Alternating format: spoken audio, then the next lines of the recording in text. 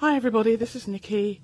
I've been away for a little bit because I've had a really hectic week with lots of projects on the go, and so that's taken me away from my podcast for a while. But I have decided that in order to stay regular with this, I may do at least a weekly podcast, maybe twice a week, but I'm going to try and get into a little bit more of a routine with these. So I've always said that I'm going to see how it goes, and thank you all for listening in, people who have listened in and given encouragement. Thank you so much. I really appreciate that. So that's something for me to do. What I wanted to talk about today is, how do you stay creative? How do we as artists, creatives, singers, writers, illustrators, you name it, how do we stay creative and keep going when we feel that we have lost our muse, or we feel that we've lost that creative flow? Because when you're in the flow, everything just seems to work. You're immersed in your work, you pull things together, they just seem to, you know exactly what you want to do when you do it, and it just works. And it just seems that our muse is just there, and we're just following, and everything works, and you feel really good. But a lot of the time, as artists, as creatives and artists, as you'll know, we all know that we get a lot of those dry periods. Well, I call them dry. Maybe they're not really dry, but they're the moments when we feel that our muse seems to have deserted us. So that magic spark, that feeling that makes us roll along almost without thinking about it, that makes us really feel that we've come into our own, just doesn't seem to be there. Seems to have gone AWOL. And you know what I mean here. And nothing we seem to do seems to work when it comes to our art. So in my case, I will try and put things together. I will use different textures, different photographs, and I just don't like or won't like what it is I'm creating. I'll have the idea in my head and it just doesn't work. It's not working. And yet I know that maybe the day before I had just created something that I thought, wow, this is really great. But 2 days later, it's like it never happened, and I can't get back the feeling of whatever it was that helped me do what I did before. So I personally, what I do is I tend not to wait for a muse to show up. I like to say that I like my muse to find me working. And, if she decides to stay, she decides to stay. If not, well, okay, we'll fight. That's not a big deal.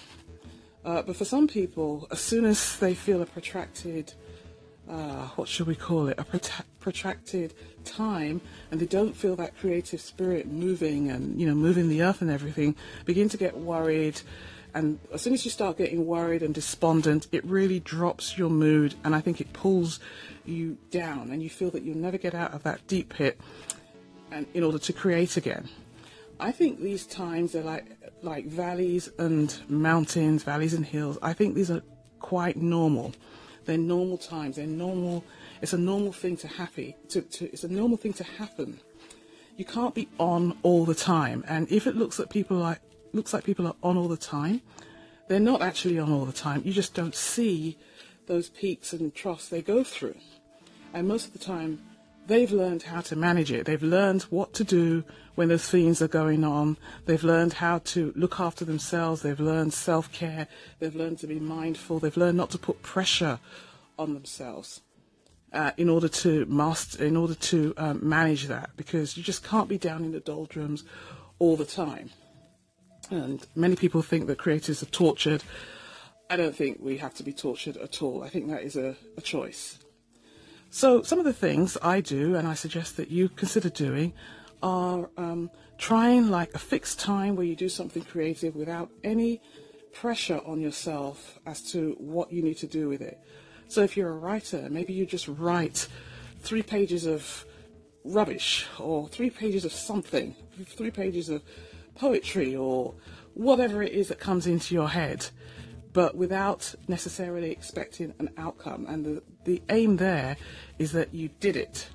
And the creativity may show up then, it may not. Musicians do things called finger exercises. So they do some chords up and down the piano keys as an exercise to keep the fingers supple and flexible. And I do that as an artist. 15 minutes every day, 15 to 30 minutes every day, well, mostly every day. Every day is the real ideal. And you do something. You throw some art together, you paint, I throw textures together with a photograph or try a new technique. And at the end, I might scrap it or I might keep it. And it's not the actual art that counts there, it's the doing of it. So you're not thinking of whether you're in the flow, you're just doing it. Almost like just like an exercise. Because the more you do it, the more you'll be used to doing it, and then your muse will find you working. The third thing you can do, and this is a very good idea, is to not focus on the art at all. Think about something else that you're interested in, that you've always been interested in, but that maybe you've never really explored. And just go down the path of being curious about it. And ask yourself, what are you interested in? What are you really, really interested in? And this can be anything. It can be archaeology. It can be stamp collecting.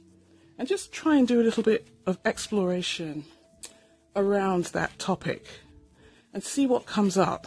Number one, it will take you away from focusing on whether or not you feel in the creative mood. And number two, you just never know what will happen. So those are 3 suggestions that I offer and that I try and do.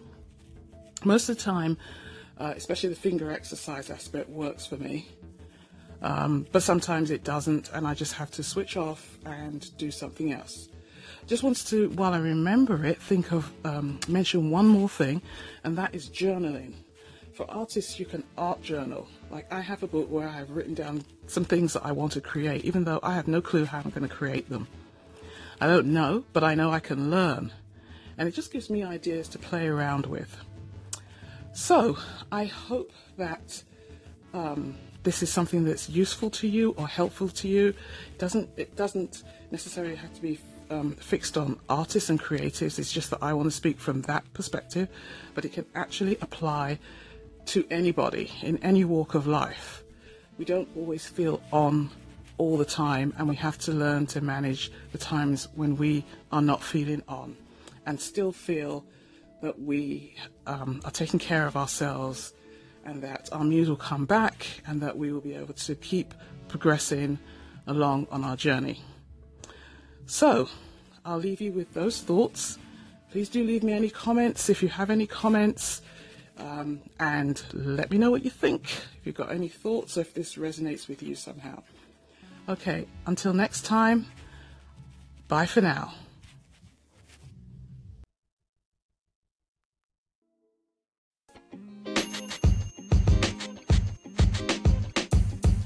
The podcast you just heard was recorded with Anchor. If you want to make your own, download the Android or iOS app completely free from anchor.fm/podcast. That's anchor.fm/podcast.